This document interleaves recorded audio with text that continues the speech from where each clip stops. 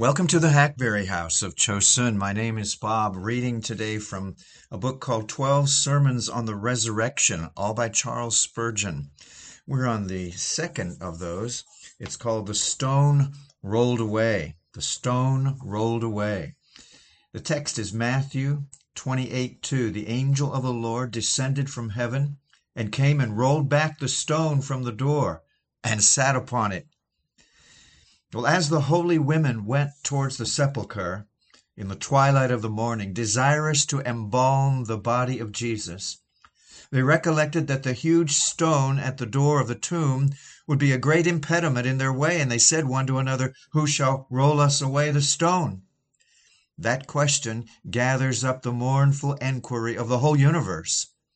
They seem to have put into language the great sigh of universal manhood, "Who shall roll us away the stone?" In man's path of happiness lies a huge rock which completely blocks up the road. Who among the mighty shall remove the barrier? Philosophy attempted the task, but miserably failed.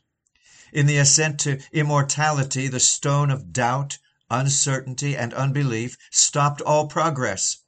Who could upheave the awful mass and bring life and immortality to light? Men, generation after generation, buried their fellows. The all-devouring sepulchre swallowed its myriads. Who could stay the daily slaughter or give a hope beyond the grave? There was a whisper of resurrection, but men could not believe in it. Some dreamed of a future state and talked of it in mysterious poetry as though it were all imagination and nothing more. In darkness and in twilight, with many fears and few guesses at the truth, men continued to inquire, "Who shall roll us away the stone?" To the women there were three difficulties. The stone of itself was huge. It was stamped with the seal of the law, and it was guarded by the representatives of power. Well, to mankind there were the same three difficulties. Death itself was a huge stone, not to be moved by any strength known to mortals. That death was evidently sent of God as a penalty for offenses against his law. How could it therefore be averted? How removed? The red seal of God's vengeance was set upon that sepulchre's mouth. How can that seal be broken? Who could roll away the stone?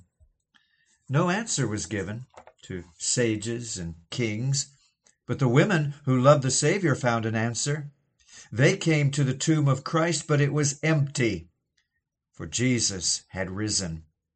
Here's the answer to the world's enquiry. There is another life. Bodies will live again, for Jesus lives. Sorrow no longer, ye mourners, around the grave, as those that are without hope. For since Jesus Christ is risen, the dead in Christ shall rise also. Wipe away those tears, for the believer's grave is no longer the place for lamentations. It is but the passage to immortality. I propose this morning to talk a little concerning the resurrection of our exalted Lord Jesus, and that the subject may the more readily interest you, I shall first of all bid this stone which was rolled away preach to you, and then shall invite you to hear the angel's homily from his pulpit of stone. First, let the stone preach. It's not at all uncommon to find in Scripture stones bidden to speak. Great stones have been rolled as witnesses against the people. Stones and beams out of the wall have been called upon to testify to sin. I shall call this stone as a witness to valuable truths of which it was the symbol. The river of our thought divides into 6 streams. Number 1. First, the stone rolled must evidently be regarded as the door of the sepulchre removed. Death's house was firmly secured by a huge stone. The angel removed it, and the living Christ came forth. The massive door, you will observe, was taken away from the grave, not merely opened, but unhinged, flung aside, rolled away, and henceforth death's ancient prison house is without a door. The saints shall pass in, but they shall not be shut in. They shall tarry there as in an open cavern, but there's nothing to prevent their coming forth from it in due time. As Samson, when he slept in Gaza and was beset by foes, arose early in the morning and took up upon his shoulders the gates of Gaza, post and bar and all, and carried all away, and left the Philistine stronghold open and exposed, so has it been done unto the grave by our Master, who, having slept out his 3 days and nights, according to the divine decree, arose in the greatness of his strength, and bore away the iron gates of the sepulchre, tearing every bar from its place.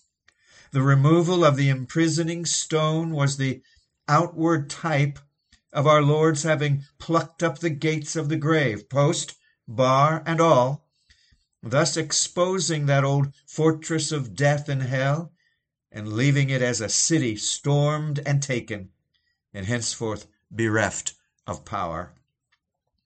Remember that our Lord was committed to the grave as a hostage. He died for our sins. Like a debt, they were imputed to him. He discharged the debt of obligation due from us to God on the tree. He suffered to the full, the great substitutionary equivalent for our suffering, and then he was confined in the tomb as a hostage until his work should be fully accepted. That acceptance would be notified by his coming forth from durance vile, and that coming forth would become our justification. He rose again for our justification, it says. If he had not fully paid the debt, he would have remained in the grave.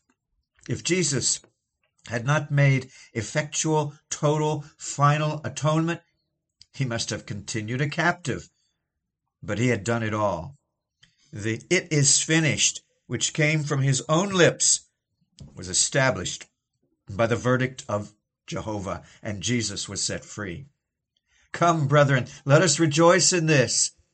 In the empty tomb of Christ, we see sin forever put away. We see, therefore, death most effectually destroyed. Our sins were the great stone which shut the mouth of the sepulchre and held us captives in death and darkness and despair. Our sins are now forever rolled away, and hence death is no longer a dungeon, dark and drear, the antechamber of hell, but rather it is a perfumed bedchamber, a withdrawing room, the vestibule of heaven. For as surely as Jesus rose, so must his people leave the dead. There's nothing to prevent the resurrection of the saints. The stone which could keep us in the prison has been rolled away. Who can bar us in when the door itself is gone? Who can confine us when every barricade is taken away? I read a poem, "Who shall rebuild for the tyrant his prison? The scepter lies broken that fell from his hands. The stone is removed, the Lord is arisen. The helpless shall soon be released from their bands." In the second place, regard the stone as a trophy set up. As men of old set up memorial stones, and as at this day we erect columns to tell of great deeds of prowess, so that stone rolled away was, as it were, before the eyes of our faith, consecrated that day as a memorial of Christ's eternal victory over the powers of death and hell. They thought that they had vanquished him. They deemed that the crucified was overcome. Grimly did they smile as they saw his motionless body wrapped in the winding sheet and put away in Joseph's new tomb. But their joy was fleeting. Their boastings were but brief, for at the appointed moment he who could not see corruption rose and came forth from beneath their power. His heel was bruised by the old serpent, but on the resurrection morning he crushed the dragon's head. Vain the stone, says the song, the watch, the seal. Christ has burst the gates of hell. Death in vain forbids his rise. Christ hath opened paradise. Lives again our glorious King. Where, O death, is now thy sting? Once he died our souls to save. Where's thy victory, boasting grave? Brethren, beloved in Christ, as we look at yonder stone, with the angel seated upon it, it rises before us as a monument of Christ's victory over death and hell, and it becomes us to remember that his victory was achieved for us, and the fruits of it are all ours. We have to fight with sin, but Christ has overcome it. We're tempted by Satan. Christ has given Satan a defeat. We by and by shall leave this body. Unless the Lord comes speedily, we may expect to gather up our feet like our fathers and go to meet our God, but death is vanquished for us, and we can have no cause to fear. Courage, Christian soldiers. You are encountering a vanquished enemy. Remember that the Lord's victory is a guarantee for yours. If the head conquers, the members shall not be defeated. Let not sorrow dim your eye. Let no fears trouble your spirit. You must conquer, for Christ has conquered. Awaken all your powers to the conflict and nerve them with the hope of victory. Set up that stone before your faith's eye this morning and say, "Here my Master conquered hell and death, and in his name and by his strength I shall be crowned too when the last enemy is destroyed." For a third use of this stone, observe that here is a foundation laid.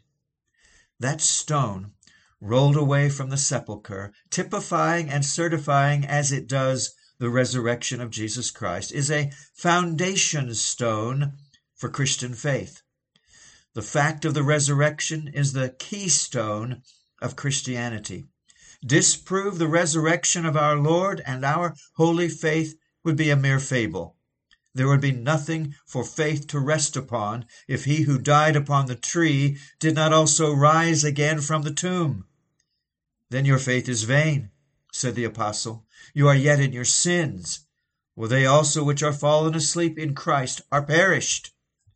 All the great doctrines of our divine religion fall asunder like the stones of an arch when the keystone is dislodged.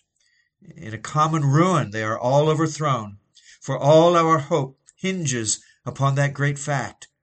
If Jesus rose, then is this gospel what it professes to be. If he rose not from the dead, then it is all deceit and delusion. But brethren, that Jesus rose from the dead is a fact better established than almost any other in history. The witnesses were many. They were men of all classes and conditions. None of them ever confessed himself mistaken or deceptive. They were so persuaded that it was the fact that the most of them suffered death for bearing witness to it. They had nothing to gain by such a witnessing. They did not rise in power, nor gain honor or wealth. They were truthful, simple-minded men who testified what they had seen and bore witness to that which they had beheld. The resurrection is a fact better attested than any event recorded in any history, whether ancient or modern. Here is the confidence of the saints.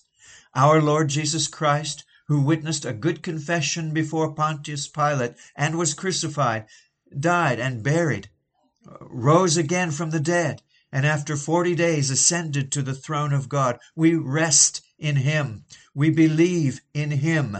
If he had not risen, we had been of all men most miserable to have been his followers. If he had not risen, his atonement would not have been proved sufficient.